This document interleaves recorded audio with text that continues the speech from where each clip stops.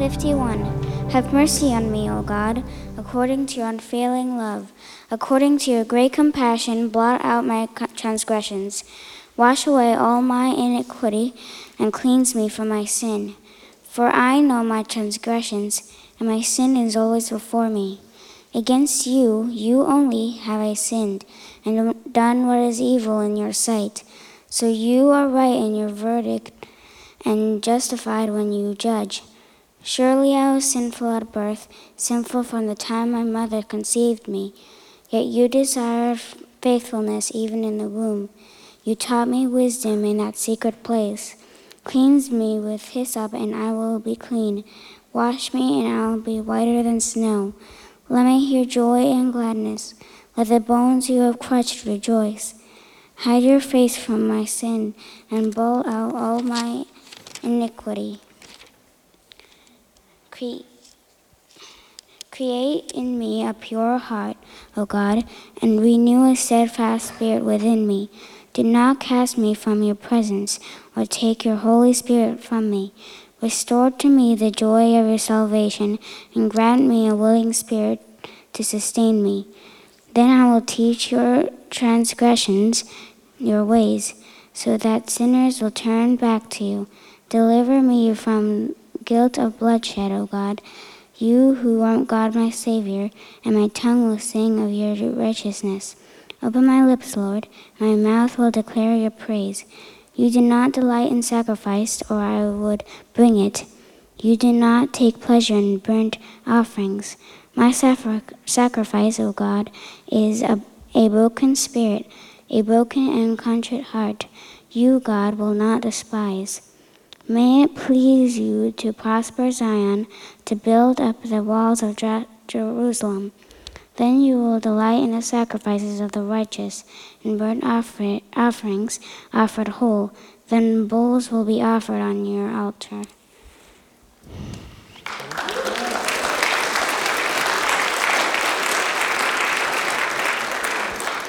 Yes, so Lord, I simply pray this, that you would take this ancient prayer, written, I imagine, from a place of deep contrition. I wonder if when David penned that prayer, if he ever imagined we'd be reading it formally in an assembly like this one. So would you take this ancient prayer and would you put it on our lips, God?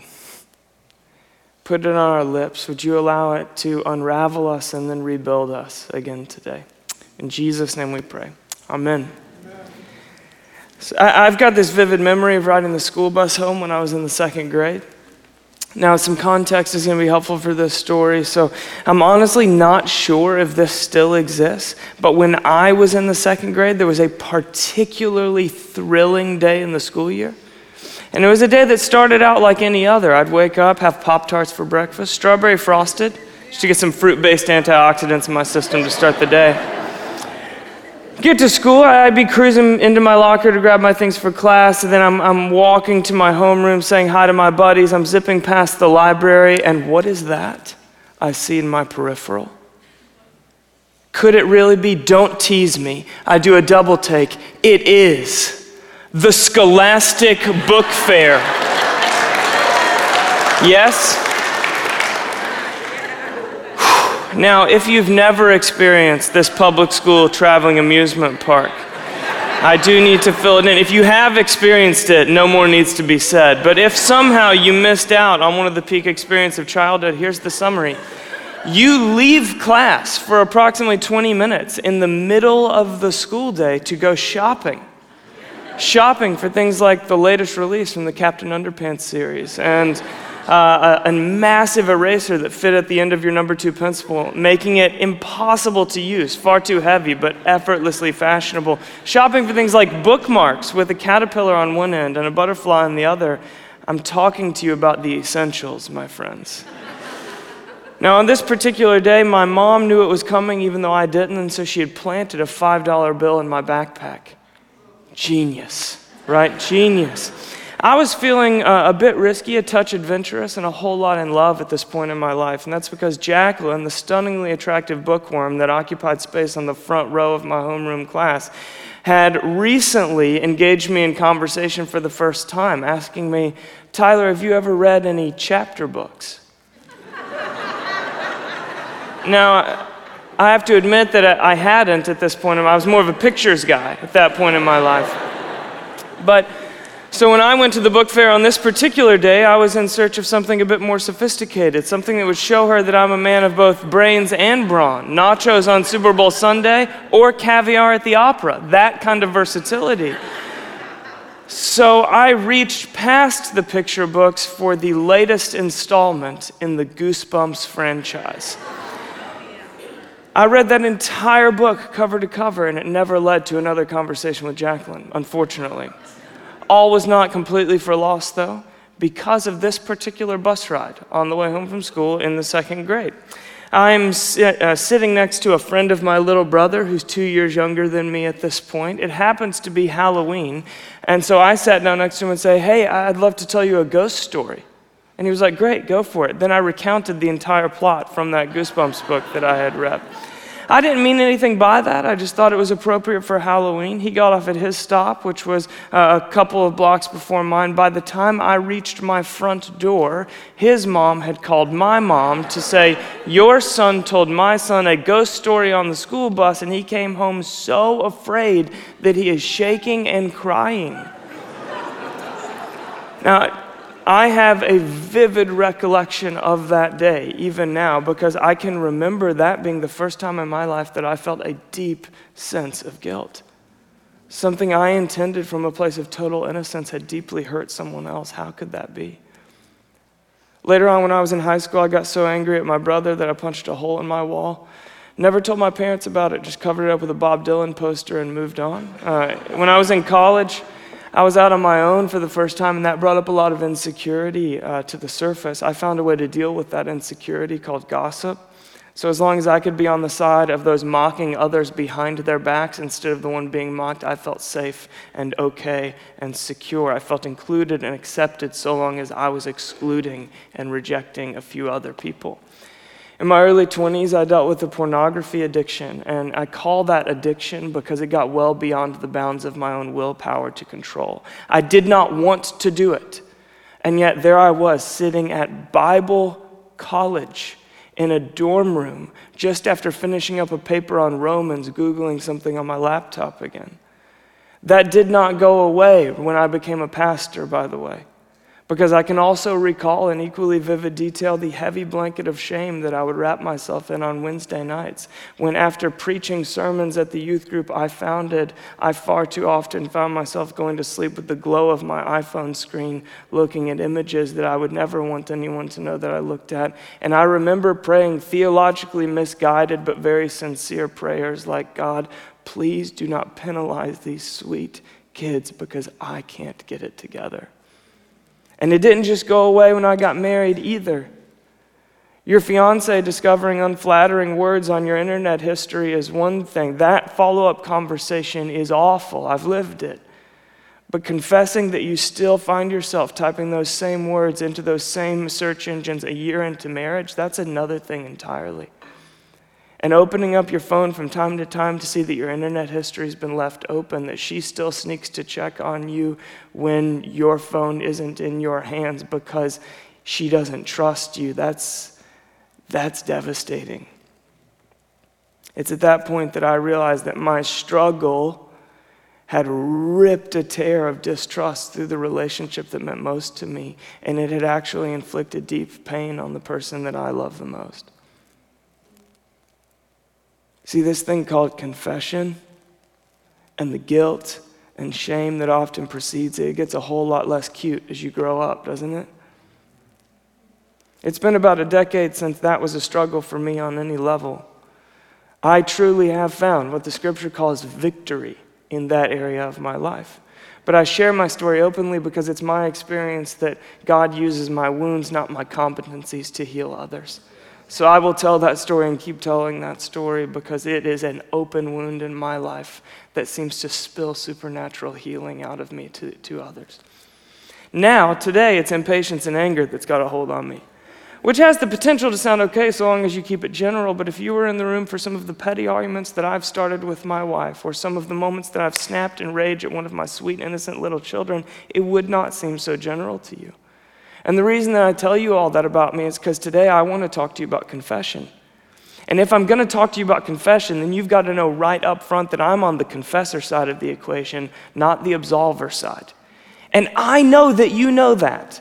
I know that you know that there is nothing different about you and me when it comes to confession and the need to confess. But I need you to know that I know that too, if we're going to go on this journey together. So teach us to pray. That is what we've titled our current teaching series in practice, and we've covered a whole lot of ground so far. Right? Pray as you can, because prayer is more practice than theory. So if you're not putting it into practice, all these teachings on prayer, honestly, they're not going to do you a whole lot of good.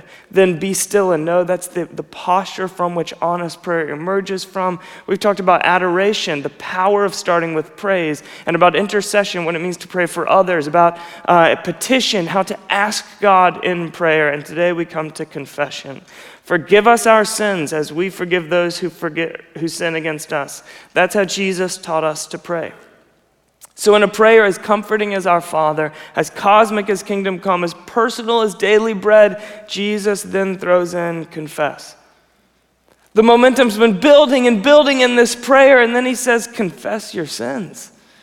It's a bit of a record scratch, isn't it?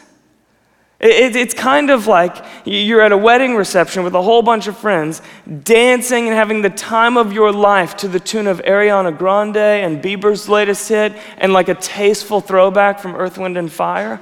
And then the DJ puts on one of Al Green's deep cuts and slows things down. And you're thinking, look, I figured we were going here eventually, but come on, man, you're stopping the momentum. I was just losing myself in the music, and now there's a slow song. That's confession. But in reality, if it's the presence of God that you want, if it's the abundant life of Jesus that you're really after, confession is a part of the deal, and it's a really, really good part of the deal. But we'll get there. Here's where I want to start. We live in a culture that promotes a profound sense of denial about the biblical concept of sin and its presence in our lives. The only sin that everyone agrees on today is you calling anything that I'm doing sin. That is the only universal sin that's left in the Western world, and that's a dangerous place to be. Let me explain what I mean through two pictures. The first one comes from the Ragamuffin Gospel. In the Ragamuffin Gospel, there's a true story told from an alcohol rehab center in Minneapolis. And it's the story of a new patient named Max. And he shows up, and the facilitator says, "So how long have you been an alcoholic, Max?" And he says, "Whoa, that's unfair. I drink, but it's totally under my control." And then the facilitator pries, and he asks him questions about, well, how many drinks do you have a day? And do you have bottles hidden anywhere in your house? And so on and so forth. And Max just holds his ground. Look, I enjoy martinis, and there is nothing more to it than that. The facilitator keeps pushing. Max keeps holding until eventually the facilitator says, "Someone give me a telephone." And he makes a phone call to Max's wife on speakerphone. And then she tells a story from last year's Christmas Eve. I want to read you that story. It seems like it happened just yesterday. Our daughter Debbie wanted a pair of earth shoes for her Christmas present. On the afternoon of December 24, my husband drove her downtown, gave her $60, and told her to buy the best pair of shoes in the store. That is exactly what she did. When she climbed back into the pickup truck her father was driving, she kissed him on the cheek and told him he was the best daddy in the whole world. Max was preening himself like a peacock and decided to celebrate on the way home. He stopped at the Cork and Bottle, that's the tavern a few miles from our house, and told Debbie he'd be right out. It was a clear and extremely cold day, about 12 degrees above zero, so Max left the motor running and locked both doors from the outside so no one could get in. It was a little after 3 in the afternoon, and silence. "Yes?" Her voice grew faint. She was crying. "My husband met some old army buddies in the tavern. Swept up in the euphoria over the reunion, he lost track of time, purpose, and everything else. He came out of the Cork and Bottle at midnight. He was drunk. The motor had stopped running and the car windows were frozen shut. Debbie's Debbie was badly frostbitten on both ears and her fingers. When we got her to the hospital, the doctors had to operate. They amputated her thumb and forefinger on her right hand. She will be deaf for the rest of her life. It was at that point that Max collapsed on the floor, sobbing hysterically, because in that moment he saw the truth about himself. He saw himself as he really was. You see, he had told himself so many lies that he could not see his own real story. And until need was admitted, healing was impossible. And Max's life, that's a picture of the state of Western culture. We are promoting freedom publicly, but inwardly we are miserable. We're universally agreed to sort out our private issues in private and keep up appearances in public, and that is a tragic misstep because hiding is an agonizing lie. The deep longing of the human heart is to be known completely and loved completely. Denial of sin and the reluctance to confess guards us from both of those things. Dietrich Bonhoeffer says, "He who is alone with his sin is utterly alone." So let me offer you a second picture of the same tragic condition. This one is a little bit more ancient. It's found in John chapter 8. A woman gets thrown face first in the dirt, right at the rabbi's feet. Now, just a few minutes ago, she was so carefree and alive. She was smiling and running from her house to his, the way she probably always did in the early afternoon when her kids were off at school and her husband was at work, and she could be with him. Now, I imagine that she never thought of herself as a potential adulteress when she got married, but then somewhere along the way, she had met this guy, and with him, in intimacy with him, that's the only place she could really feel like herself again. But this time, the priest walked in on them, shamed her publicly as a prop to discredit Jesus, tore her out of that bed, marched her with a fistful of her hair through the city, threw her down at the rabbi's feet right outside the temple where he was preaching again today. The law says death penalty. Stone her. You going to disagree with Moses? See, he was forcing Jesus between the people and the law. This was the perfect trap. And she's lying there in nothing but a sheet with her cheek pressed against the dirt. The carefree thrill of a few minutes ago has now been replaced by a heavy blanket of shame as questions cycle through her head. How long has he known? And who else knows? And what does it feel like when they actually stone you? Jesus doesn't say anything to the priest's question. He just stoops down and starts drawing in the dirt.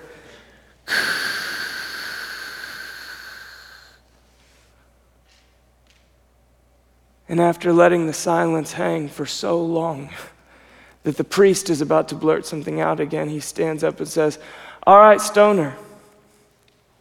But whoever hears without sin, you're the one that throws the first rock." Plop, plop, plop. She must have flinched when she heard the first sound, right? But then after a minute, she realizes they're not throwing the stones. They're dropping them. And after every one of those accusers had gone, she looked up into the eyes of love and love only. And this is John 8, verse 11. "Then neither do I condemn you," Jesus declared. "Go now and leave your life of sin." And you know what I find fascinating about this story? It's that this is the story that she would have gone on telling forever.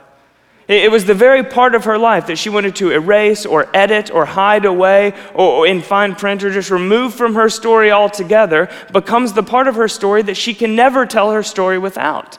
That's the kind of author God is. He does not edit. He repurposes and redeems so that the worst moments become the irreplaceable ones. Her most exposed failure then becomes her greatest victory. Frederick Buechner says it like this: "What we hunger for, perhaps more than anything else, is to be known in our full humanness. And yet that is often what we also fear more than anything else. It is important to tell from time to time the secret of who we truly and fully are, even if we tell it only to ourselves, because otherwise we run the risk of losing track of who we truly and fully are, and little by little come to accept the highly edited version which we put forth and hope that the world will find it more acceptable than the real thing."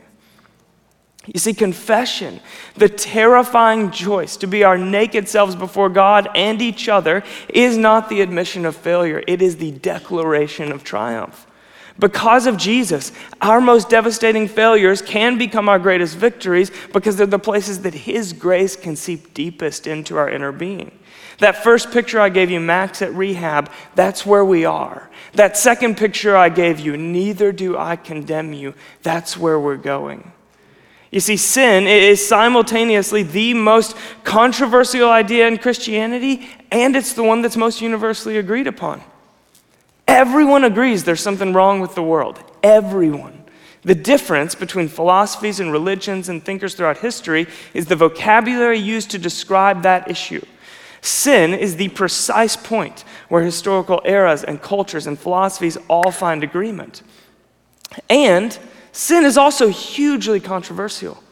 Sin has been so manipulated, even abused in some cases, that in a church, when someone like me stands on a stage like this one and uses that tiny 3-letter word, a percentage of the room will want to tune out everything that I might say after that because of some subjective and often very legitimately painful experience you have in your past for someone with the authority to talk about grace beating you down with sin. So let me give you as best I can the broad biblical definition of sin. Because undue pain and manipulation gets attached to this sin thing when people minimize something that's extraordinarily broad into something that is extremely narrow and specific. But the biblical concept of sin is not narrow, it is broad. There are 8 Hebrew words, in fact, for the one English word sin. So I want to give you the story of sin because I think the broad biblical definition is best understood as a story. On the Bible's opening page, man and woman are described as naked and unashamed. That's about a whole lot more than physical nakedness and hippie liberation, by the way. That is about the state of their souls. Flip the page and you'll come to the fall when sin plunges into the story. You see, believing in the existence of God has never really been the primary hang-up for us humans. Across cultures and eras, the existence of something bigger than the self, some kind of designer outside of us, has always been the primary belief. Even today, in a post-Enlightenment, highly intellectual society, the majority of people still believe in some kind of deity that's running the show. The hang-up is trusting the God that we believe exists. And pretty early on in the story, Adam and Eve start to suspect that God's holding out on them, that more control will lead to more flourishing, so they pick that forbidden fruit in an attempt to get a full, free, abundant life apart from God. They trusted themselves, not the God that they said they believed in, and that is what the Bible calls sin. It is a good desire channeled through the wrong means. Sin, a definition that I find helpful is this: it's an attempt to meet my deep needs by my own resources. That is the broad biblical understanding of sin. Any attempt to meet my deepest needs by my own resources. A good desire channeled through the wrong means can never satisfy that desire. At best, it can only numb the longing. The human response to this sin thing is then hiding. Right away, Adam and Eve realize that they're naked. They sew fig leaves together to cover themselves, and they hide from each other. Then they hear God, his footsteps approaching through the garden, and they hide from him in the brush. Naked and unashamed has suddenly become covered and ashamed. God sees them hiding. Honestly, difficult dude to play hide and seek with, right?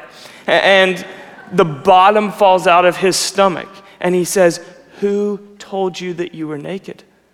Said another way, who stole my children's innocence?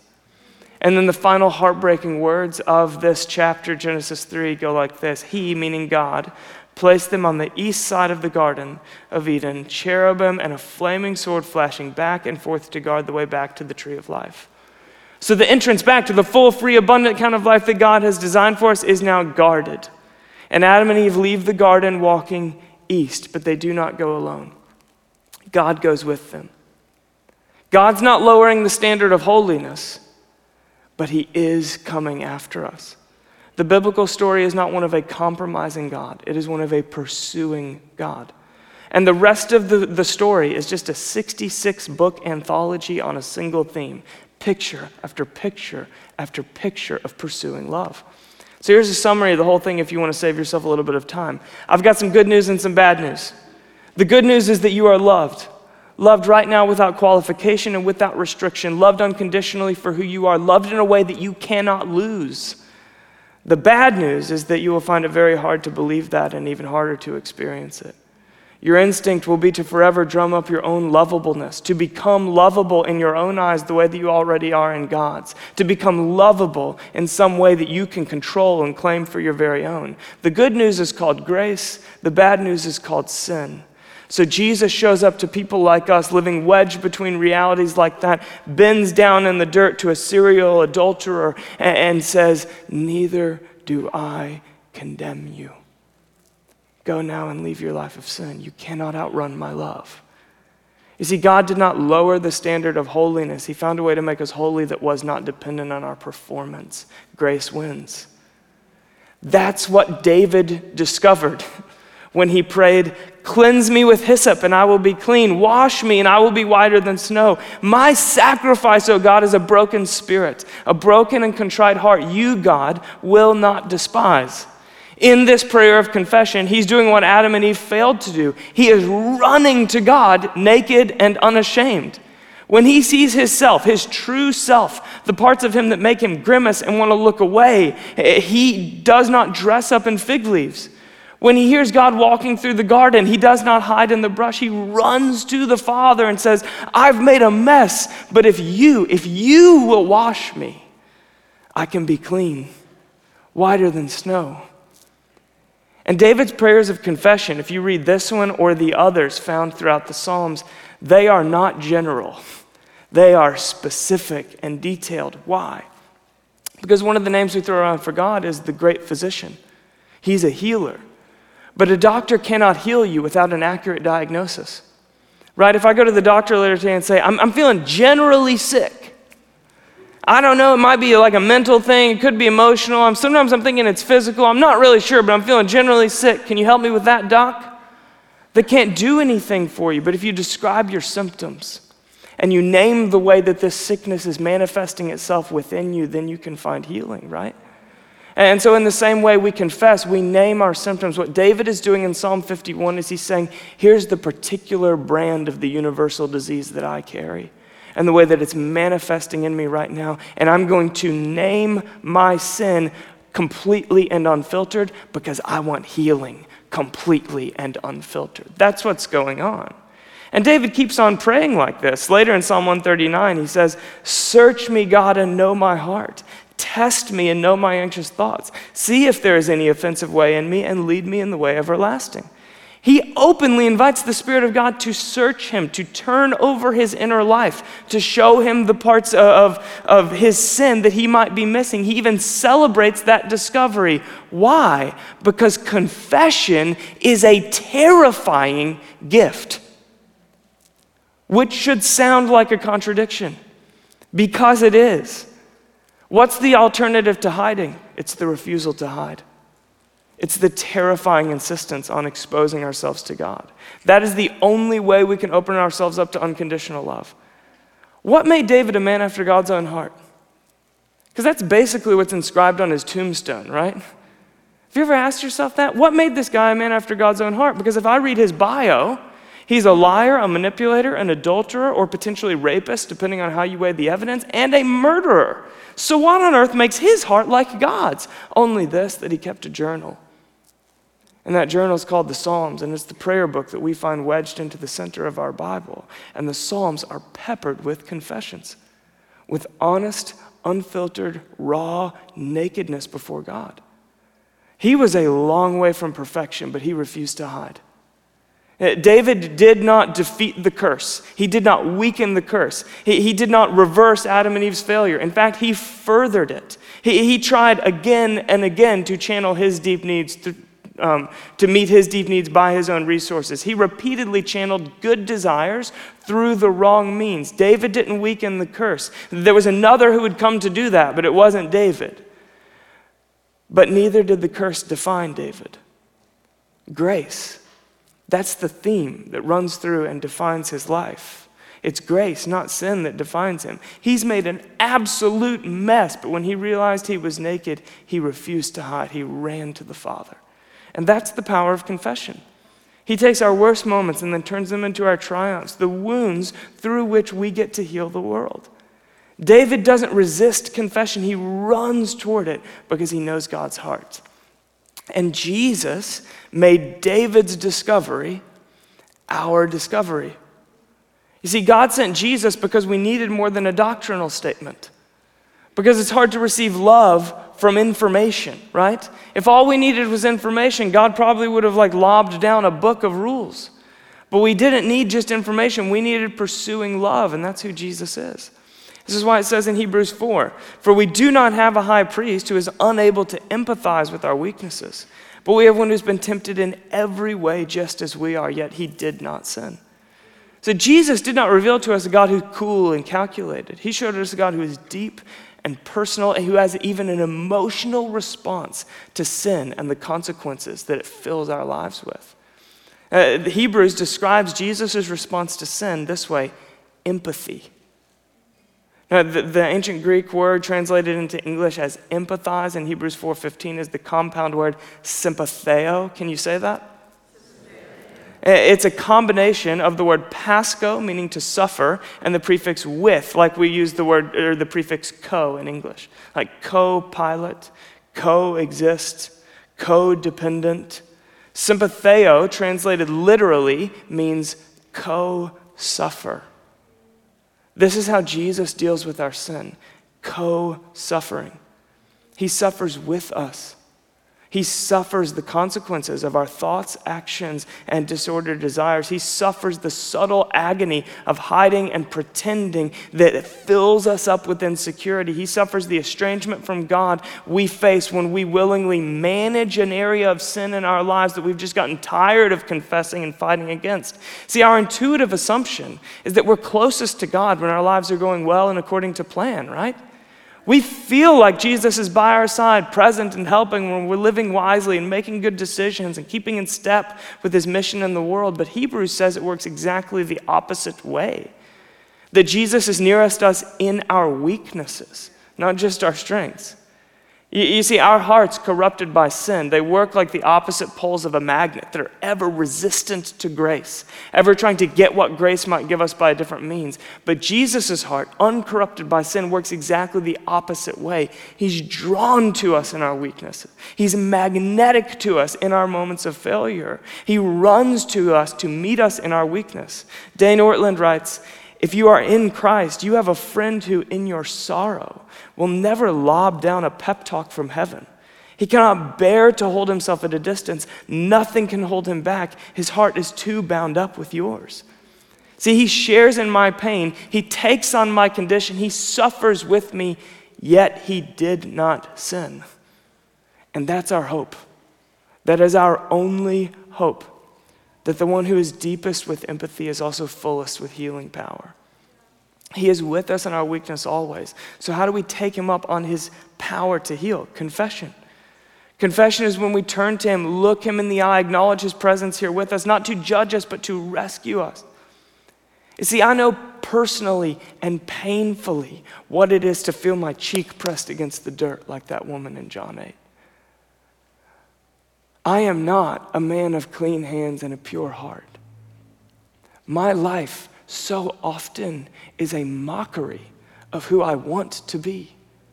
And every time I find myself there lying in shame, I hear that finger again.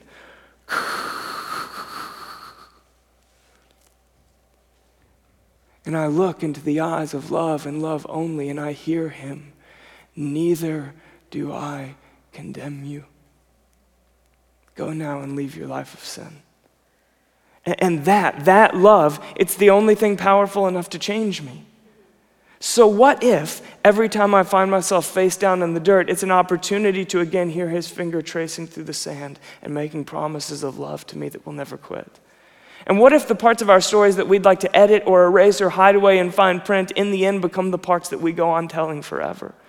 And what if you find yourself there today and it's not an invitation to clean yourself up or get yourself together or really mean it this time, but an invitation to realize how loved you really are?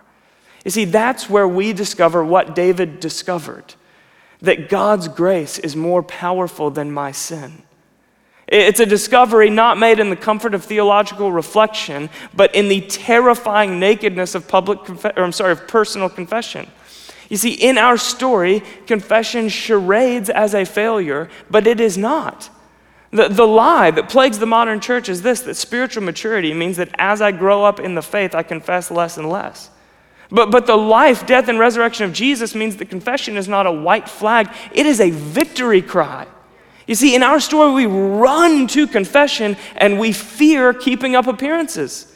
Spiritual maturity is not the need to never confess.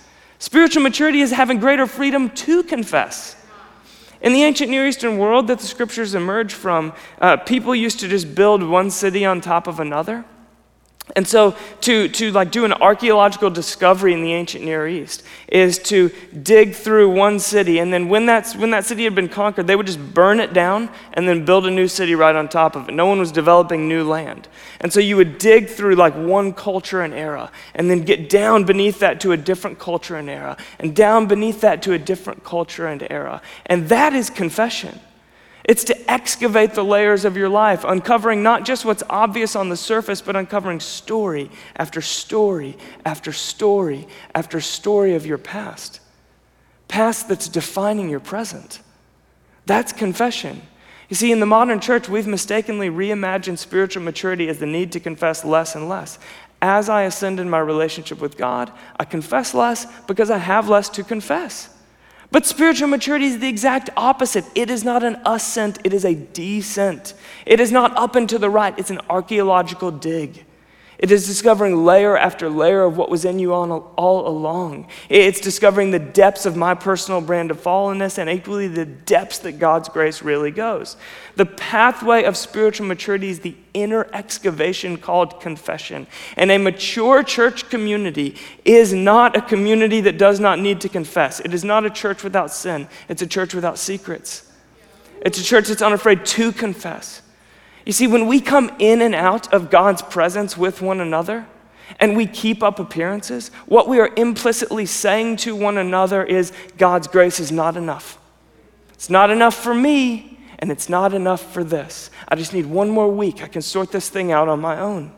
We say we believe in grace, but confession is how we trust the grace that we say we believe in. And the reward of confession is that the parts of our stories that we wanted to edit or erase altogether become the very parts that we tell forever. The parts we never stop returning to, because that's the kind of author God is, not an editor, a redeemer. He only works with rough drafts, but he only writes redemption stories. David discovered the power of healing and forgiveness, and that discovery turned confession from a slow dance into a victory dance. And we are invited to the same discovery. And that is our practice for this week. It is to know the terrifying gift of confession in community. So this week in our communities, we want to know the victory of Jesus that turned confession from exposing shame into the pathway of maturity. So that great discovery, it comes through practice, and this week's practice is up right now on our website for all of our Bridgetown communities. But confession isn't only about maturity. Confession is about both maturity in the church and revival in the city. And it's easier to see that if I try to show you a picture of it than to try to describe it to you. So let me give you a picture. The Moravian Revival was a 100-year, 24/7 prayer meeting that started with 48 refugees that led to, statistically speaking, the greatest move of God since the book of Acts. Here's that story. In the 1700s, there was this radical German guy named Zinzendorf. Great hair. He inherited family property, and then he turned it into a relief site for refugees. He built 34 homes on it, and refugees came and occupied the space for free on that property. They named it Herrnhut, which means the Lord's Watch. 48 of those refugees living on the family property, 24 men and 24 women, covenanted to take an hour a day to pray 24/7 for heaven to come to earth in Herrnhut. 5 years into that commitment to nonstop prayer, they had already launched the largest missions movement that the world had ever seen to that point, and it has not seen anything like it since. The global missions expression that is common in the modern church today gets traced back to a few refugees in a prayer room. And when pastors like me tell the Moravian story, it is usually to try to fire up people like you to get really serious about prayer and get in that room. It's usually to try to recapture the highlight reel of a revival by vision and grit and inspiration, but that's just our American spin on an ancient story. See, when the ancient refugees who actually lived that story told their own story, if you read their accounts, they don't make that big of a deal about the prayer movement. They make a huge deal of the night that started the prayer movement. And that story goes like this. Zinzendorf loved a group of refugees into the family of God, and then he gave them this radical vision. What if we lived an early church community on this little family property? And it was stunning. It was inspiring. And 5 years in, it was mostly disappointing. The kind of community they wanted, see, it takes daily countercultural decisions to prioritize you over me, and that's against human nature. And so 5 years in, there's a whole lot of disillusionment, there's pain, there's disappointment, there's blame, and there's mostly just a ton of settling for some good but lesser version than what Zinzendorf had talked about in the first place. And then on August 13th, 1727, they gathered together for another normal church prayer meeting. Zinzendorf preached on confession, and as he did, the Holy Spirit fell in such an overwhelming way that in that very moment, in that very room, they began confessing their sins and wrongs both to God and to one another. There was no buts, no explanations needed, no holding back, just naming my sin and having it wiped clean in forgiveness. And they say that the Spirit fell so heavily that they stayed for hours in that place of confession and then stumbled out of the meeting room like drunks out of a pub at last call. Not because the worship was so powerful, because the confession was so honest. And 2 weeks after that night, they decided to start a prayer meeting, and that prayer meeting lasted 100 years. So how exactly did the Moravian revival happen? Vision and grit? No. 100 years of prayer was just the overflow of one night of honest confession. See, revival does not come because we all agree that it sounds like a good idea and would make Portland awesome. Revival comes when we undress ourselves of our fig leaves in front of God and one another. Let me bring that a little bit closer. Malcolm Gladwell grew up in a simple town with a very real Christian faith. As a young adult, he moved to New York City, and in that complex, pluralistic society of an urban core, his childhood faith was simple enough to question at first and eventually dismiss altogether. Does that sound familiar? A childhood faith that was really sincere that then gets eaten up by the big city? You seen that story before? You lived that story before. Gladwell then rediscovered the faith that he dismissed not through inspiration, but through confession and forgiveness. In 2013, as a staff writer for The New Yorker, he was covering this developing story in Winnipeg, Canada.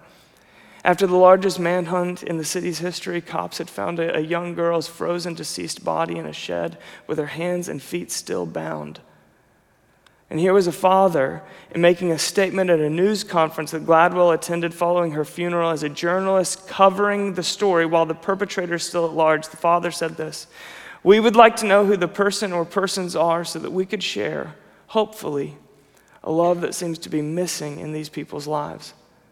And then the mother pulled the mic to herself and added, "I can't say at this point that I forgive this person, but we've all done something dreadful in our lives, or have at least felt the urge to."